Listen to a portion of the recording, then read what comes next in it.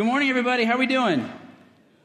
Good. I'm so pumped to be with you guys. As Shailene said, I'm one of the pastors here. I've been here for about 4 years. And before coming to New Life, I spent like 15 years doing college and young adult ministry. So when I'm in this room with you guys, I feel really, really comfortable and happy. And it just feels like, I'm back with my people. My people, you guys help me feel young. And so I'm glad to be here this morning. I am pumped because I get to continue on with a series about leadership. And anytime I get to talk about leadership, I get excited because whether you know it or not, like it or not, thought about it much or not, part of why you were created to live is to lead. God has called you and I to influence other people. And some of us more readily see ourselves as leaders. And some of us go, me, lead? Are you serious? I don't have a leadership role. Leadership is not contingent upon a role. It's contingent upon your willingness and availability to say, God, I want to be a part of influencing others. So I'm super pumped to speak with you guys this morning. What we're going to do now is just open the scriptures, and I'm going to read a verse out of the Old Testament, out of the New Testament, and then out of the Gospels. And then we'll pray and jump in. First, out of the Old Testament, this is Psalms 78. If you want to turn there, you're welcome to. It's not on the screen. Psalm 78, verse 70. Asaph is the writer of this psalm, and he writes, "He chose David, his servant, and took him from the sheep pens." You guys will remember the story of David when he was anointed king. All the brothers went before Solomon. Solomon's like, none of these kids, Jesse, are the king. Do you have any more sons? David was actually out tending the sheep. It was sort of the forgotten baby brother, right? So literally taken from tending the sheep. From tending the sheep, he brought him to be the shepherd of his people, Jacob, of Israel, his inheritance. So catch this. He was shepherding sheep, physical sheep, and God took him and said, no. You're called to shepherd people. You're actually called to lead and guide them. Catch this part, verse 72. And David shepherded them with two things: integrity of heart, and with skillful hands he led them. So flip over to the New Testament into the book of Ephesians. This is Ephesians 4. We'll start in verse 11. It was he who gave some to be apostles, some to be prophets, some to be evangelists, and some to be pastors and teachers. Why? To prepare God's people for works of service, so that the body of Christ may be built up until we all reach unity in the faith and in the knowledge of the Son of God, and become mature, attaining to the whole measure of the fullness of Christ. And then in the Gospels, and we'll pray, this is Luke chapter 22, verse 24. We'll start there. A dispute arose among them as to which of them was considered to be the greatest. So the disciples are arguing, who's got the chops around here? Who can flex, right? Which one of us are the real followers of Jesus? Jesus, in response, said to them, the kings of the Gentiles lorded over them, and those who exercise authority over them called themselves benefactors. But you are not to be like that. Instead, the greatest among you should be like the youngest, and the rulers like the one who serves. For who is greater, the one who is at the table or the one who serves? Is it not the one at the table? But I am among you as one who serves. Let's pray. Father, we thank you for your word. It's so rich and so deep. It's powerful. It causes us to pause and reevaluate our lives. And we just ask that, Holy Spirit, you would guide our time together, both the words that come from my mouth and the discussion that we have around the table. Lord, may it be pleasing to you. May it shape and mold us to look more like you, God.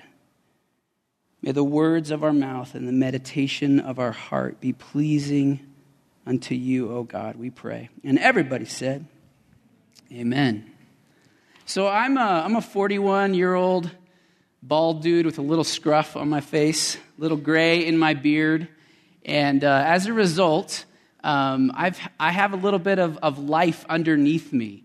And so I'm going to share with you guys 8 lessons, leadership learnings, if you will, straight out of my life. None of these are just sort of taken from a book, although that would be fine if they were.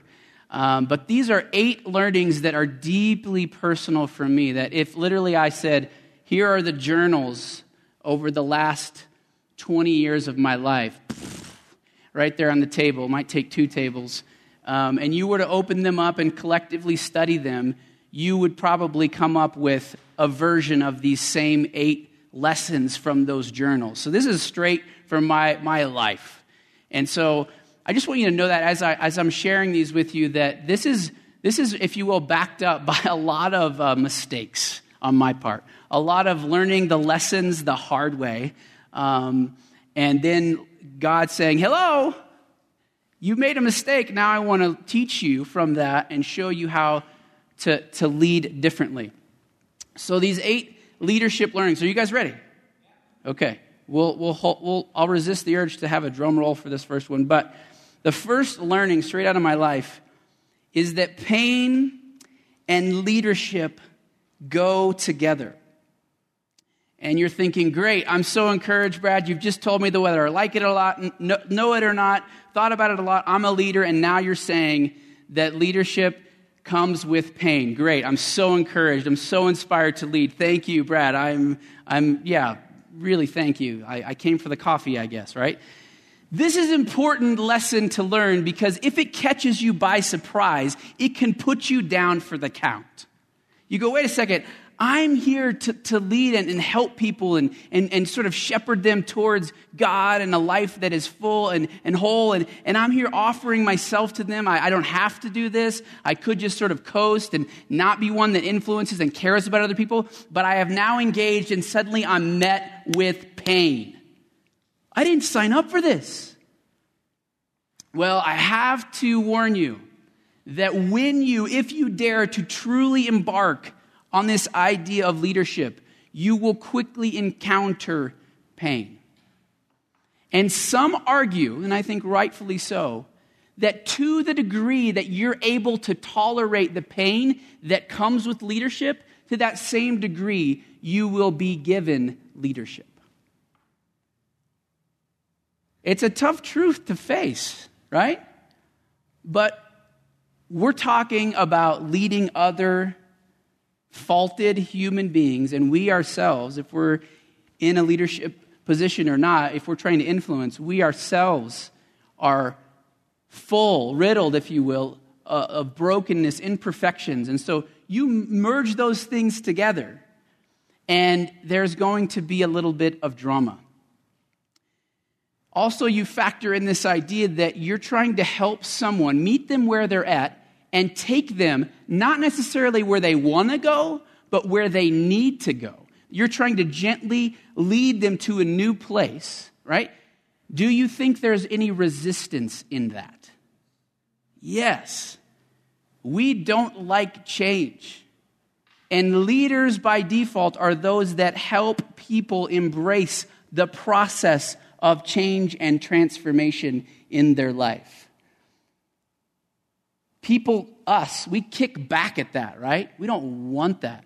It's easy as a leader to be misunderstood, for your motives to be questioned, for your integrity to be questioned. You are more visible, right? Just as I'm up here leading this meeting, teaching, I am way more visible than all of you, and there is a level of vulnerability that comes with that.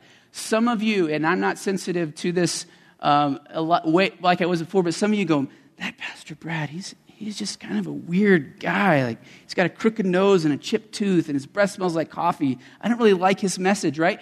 And how would that impact me? My ability to tolerate that may prevent me from accepting an opportunity to lead, right? And so there's a question right at the beginning of this leadership journey that you have to ask yourself. Are you willing to lead even if it brings you some pain along the way?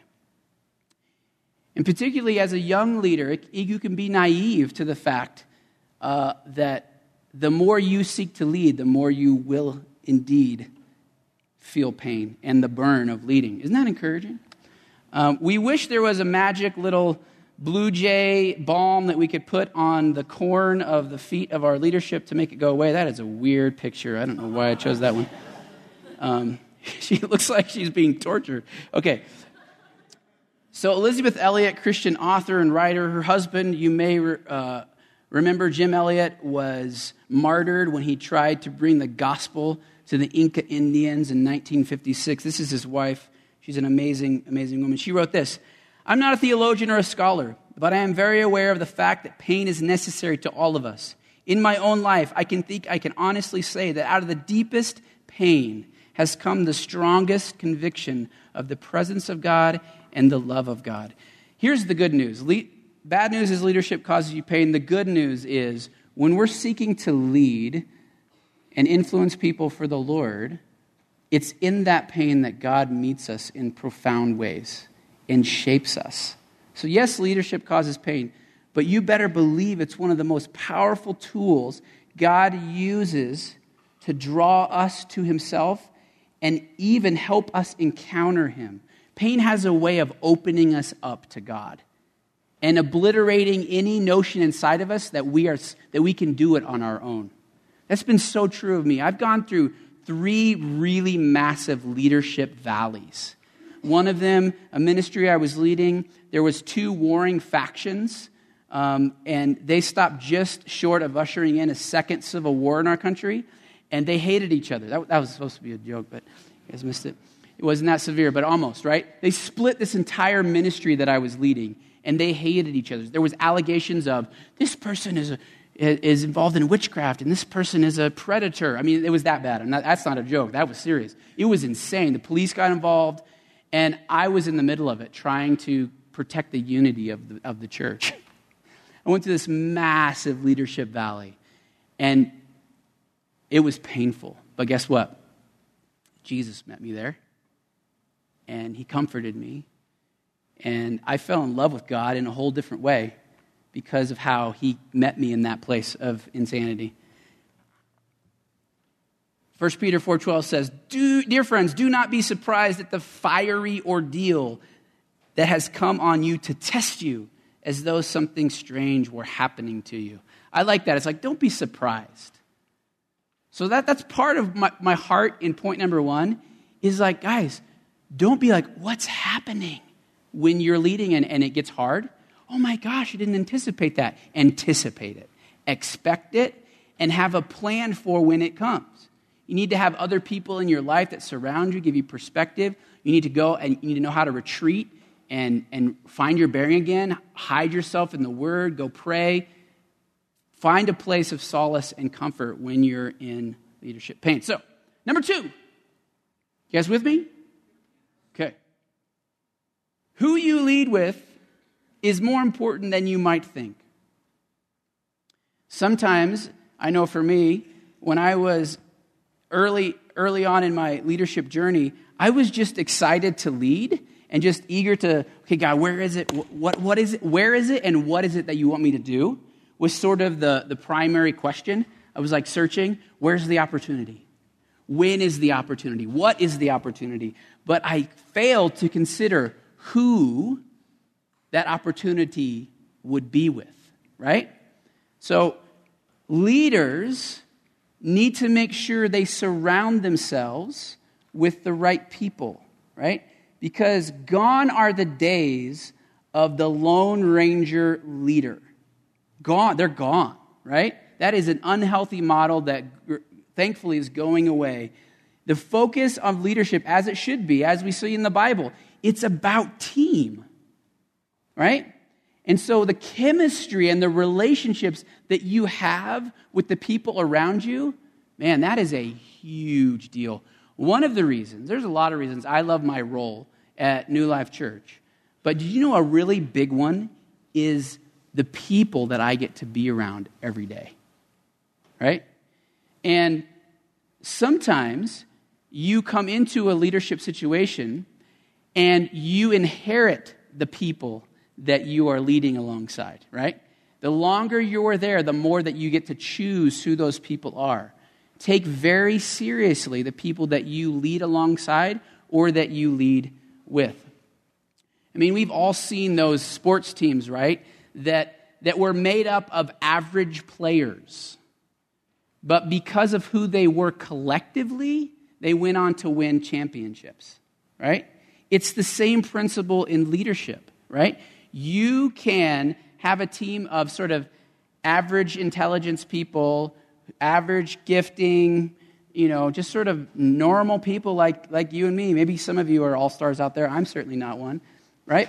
But when you have a team of people that you pull together, that there's tremendous chemistry with, something called synergy happens, right? 1 + 1 no longer equals 2. It equals 10. That's synergy, right? So, very, very important. Check out the scripture. Romans 12:5 says, since we are all one body in Christ, we belong to each other, and each of us needs all the others. So this idea of interdependence. 1 Corinthians 15, do not be fooled. Bad companions ruin good character. Huge deal. All right, number 3. How you treat people will greatly affect your ability to lead them. How you treat people will greatly affect your ability to lead them. Something that I learned a lot from my dad, but one of the things that I kind of caught from him was the way he treated people that were, quote unquote, below him in the social ladder, right? I love that about my dad. My dad was an attorney by profession, and he worked in downtown Denver. If any of you are familiar with the Paramount building, it's this historic building. He worked at this oil and gas company. He had the corner office, overlooked the 16th Street Mall, and he wore a suit every day. And he, when I was with my dad, I was like, I'm with like the high roller. Like I was like, this guy, my dad is like the boss of downtown Denver. That's how I had him in my head, right? He was like game on. He was like strolling through. But I love the way my dad, he knew every person's name. It didn't matter whether they were the lobby attendant or the sandwich shop person or the bus driver in 16th Street Mall. He was always just showing them, I don't care about the social ladder that's in some people's mind. I see you as a valuable person created in the image of God, right? When you're in any organization, there's relationships up, there's relationships sideways, and there's relationships down in terms of the org chart, right? Which one of those relationships, of those 3, is most important? All of them. They're all of equal value, right? And I've seen person after person, no joke, incredibly talented, incredibly passionate, very gifted. They have not done well in an organization because of how they treat people. They had all the ingredients of success, right?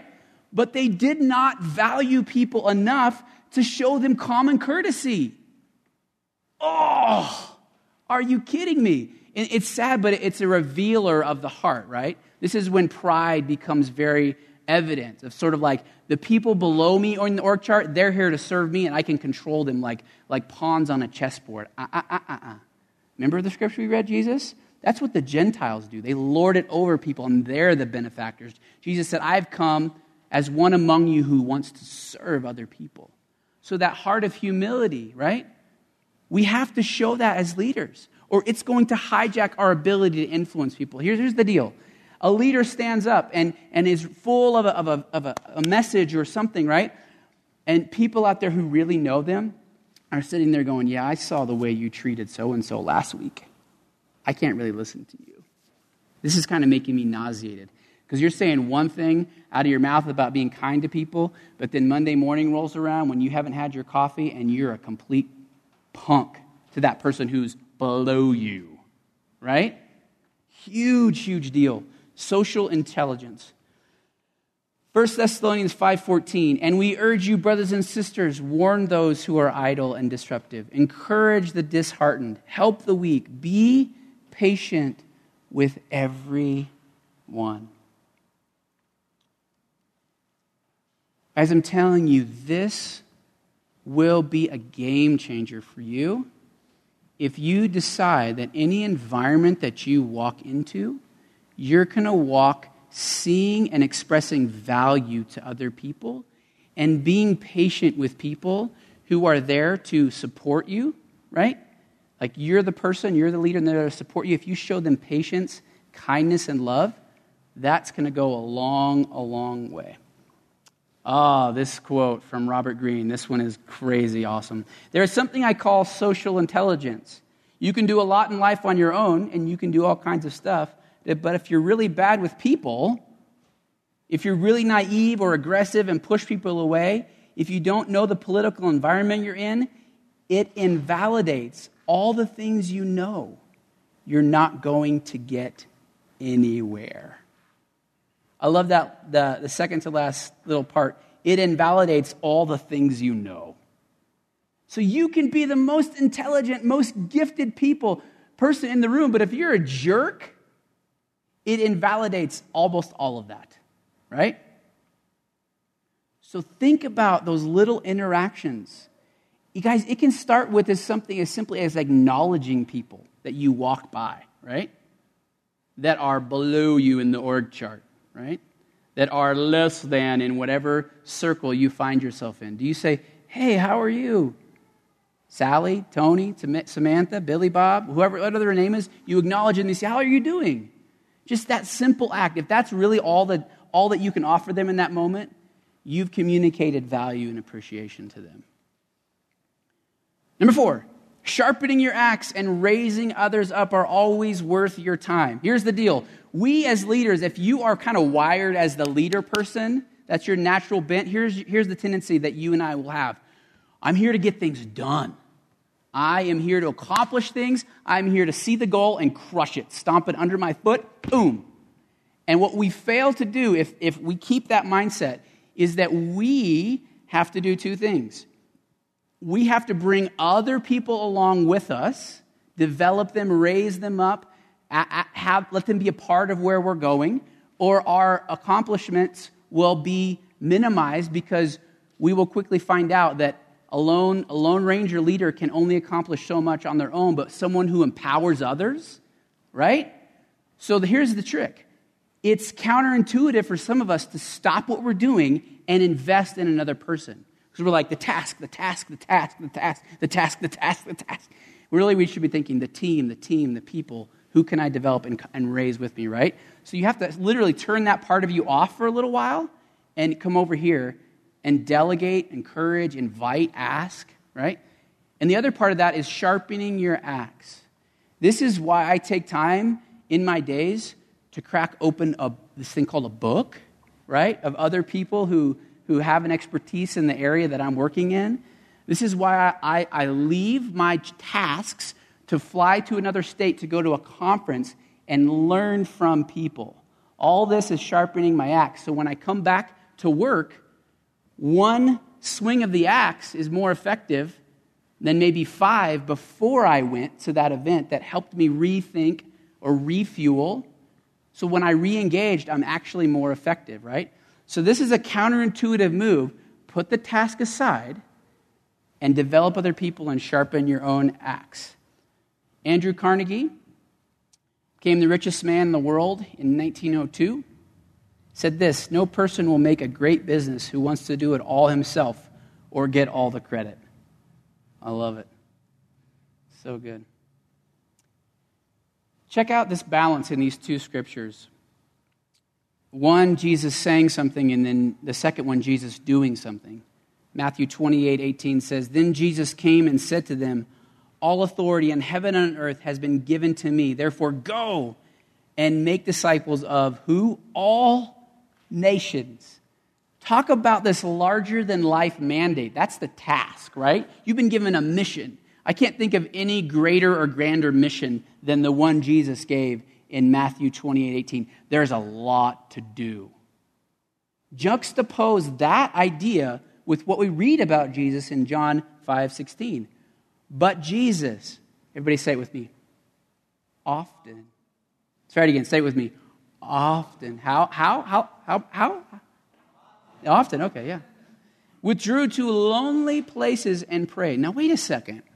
If the mission is to go and make disciples, why is Jesus often withdrawing to lonely places and praying? It kind of sounds like he's not really like leading out an example. Isn't there an urgent mission on the table? What's Jesus doing? Being a hermit and going to pray? Like, what's he doing? He's going and connecting with the power source. He's going and connecting with his Father so that when he re-engages the mission, it's full of the right stuff. It's full of the right perspective. It's full of the right power. So are you catching that? Sharpening the axe and empowering others is the same counterintuitive move. Wait, there's this business to build. There's this nonprofit I've got to help succeed. There's these things in my job description.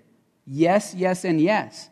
But part of how these become truly outstanding is the person who's leading those efforts withdraws and equips themselves and is serious about it. As serious as they are about the task. Let me say it like this. You and I must be as serious about equipping ourselves as we are about the task itself. Right? Game changer. Number 5. Moving on. Here we go.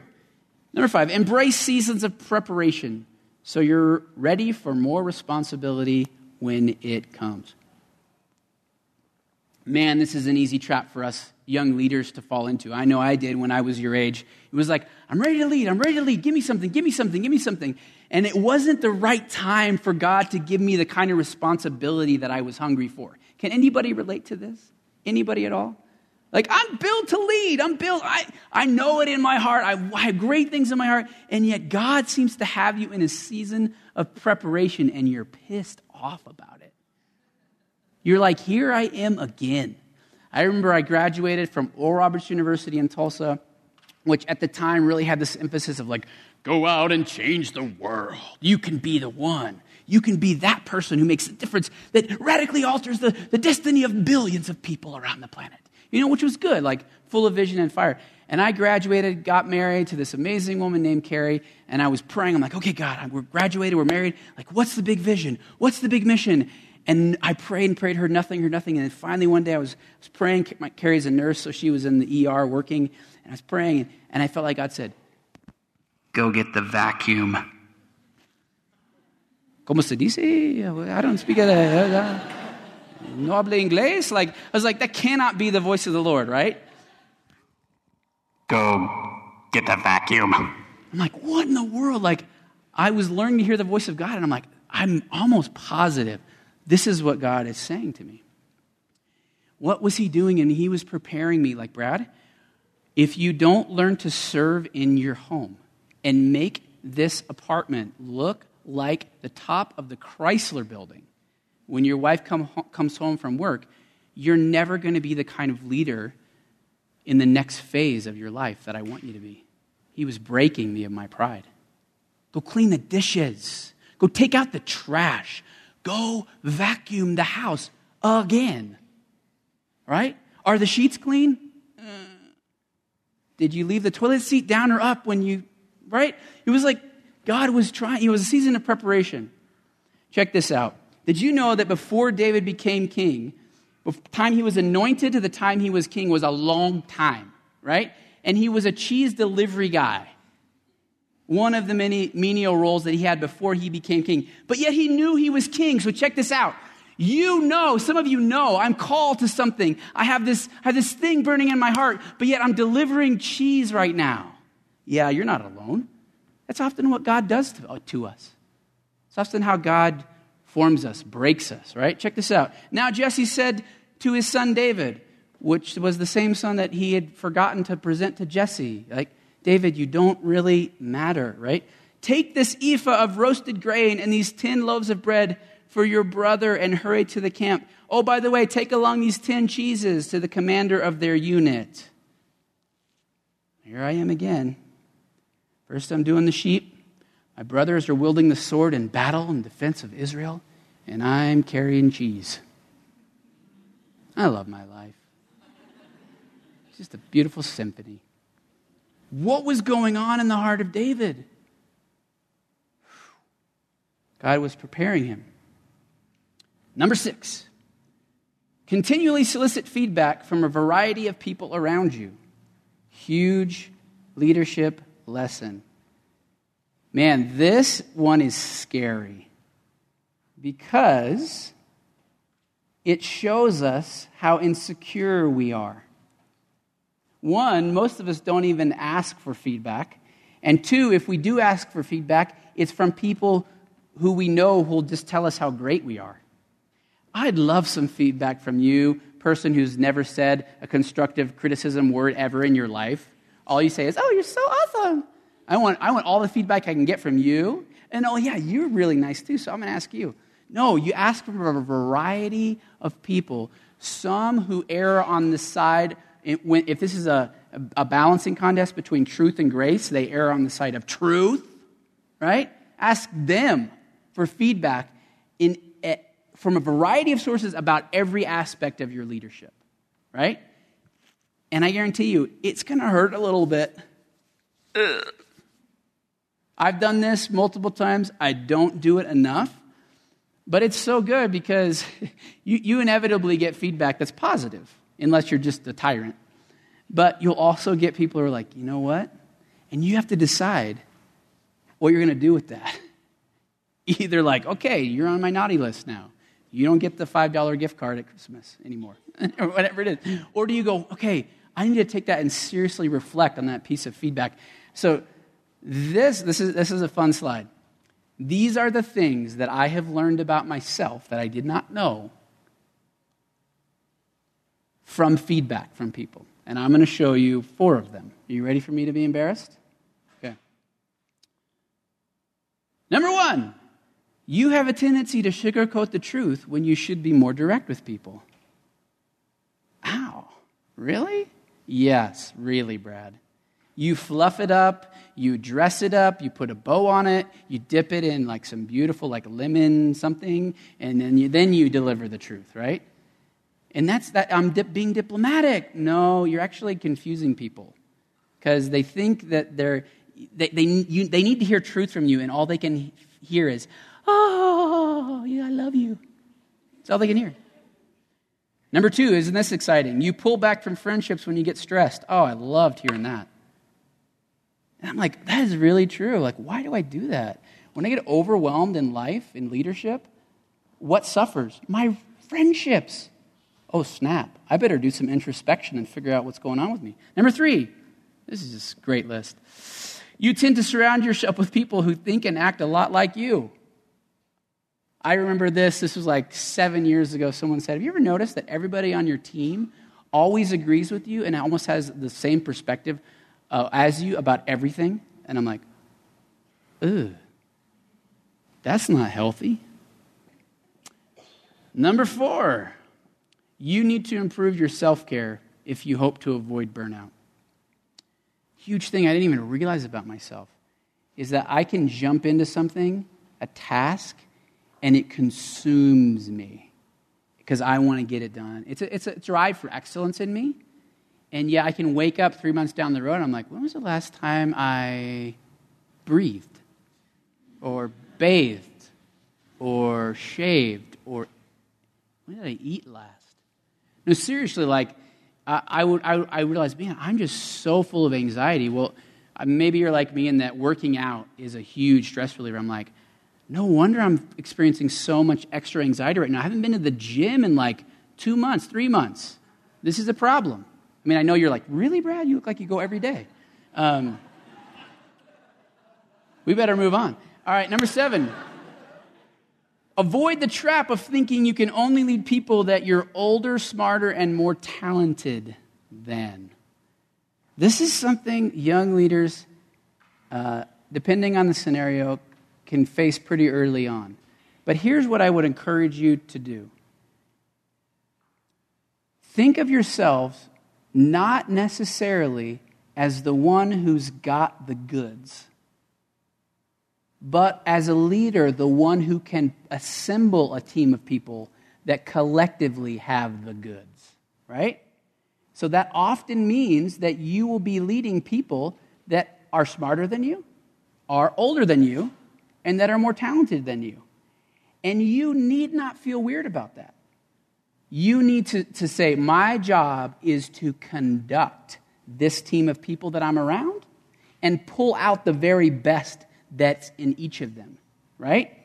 Not necessarily be the one who's the smartest, who's got the most experience, and who's got the most intellect, right?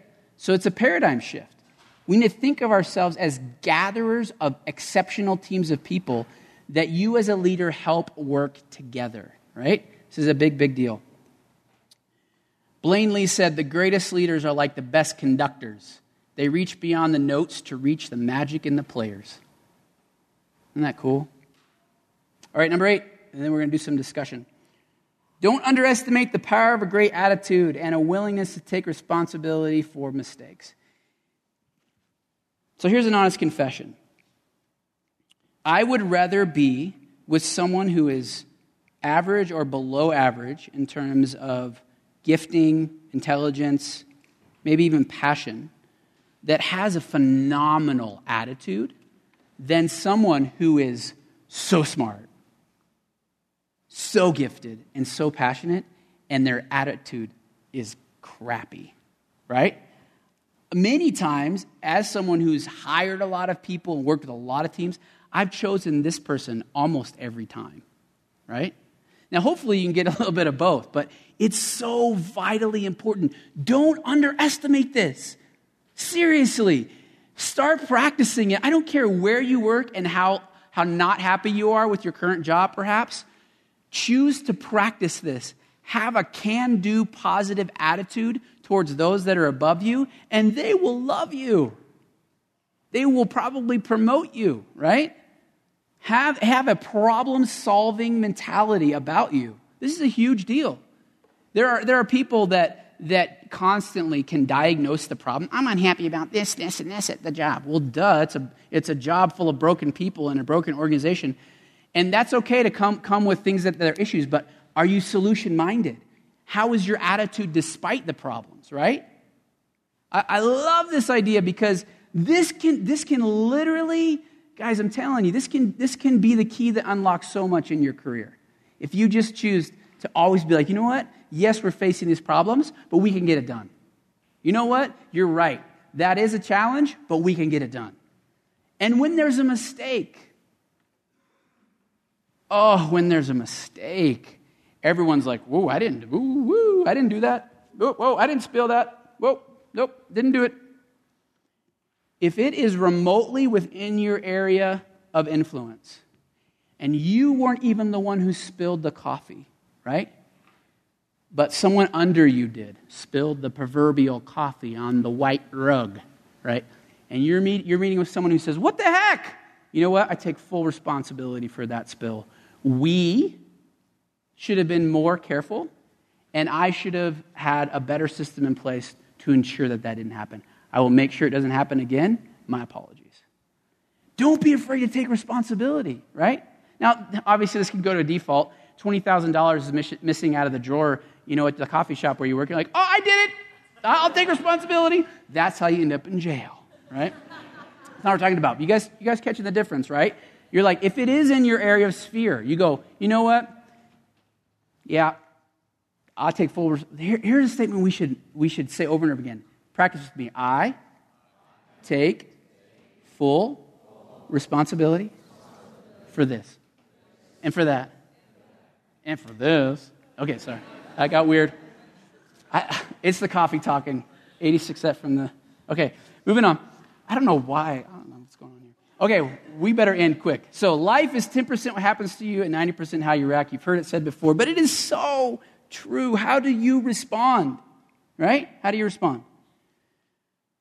Attitude is so much about your body language and about the words you say, right? Watch both carefully in the workplace. Watch both very carefully. I mean, I've been around people that you just see it. They're in a meeting, they're like, Wazowski. Movie reference. Look it up later. All right, we better stop. It's getting really strange. All right, let's discuss. We have a few minutes. Shailene, do we have a few minutes still? Great. Okay, so take 10 minutes. Here are 4 discussion questions for you guys to just get the ball rolling. If you say, Brad, thanks for your help with these, but I already have something I want to ask the table or share, run with that too. But these are 4 options for you guys. Ready, set, discuss. Much love.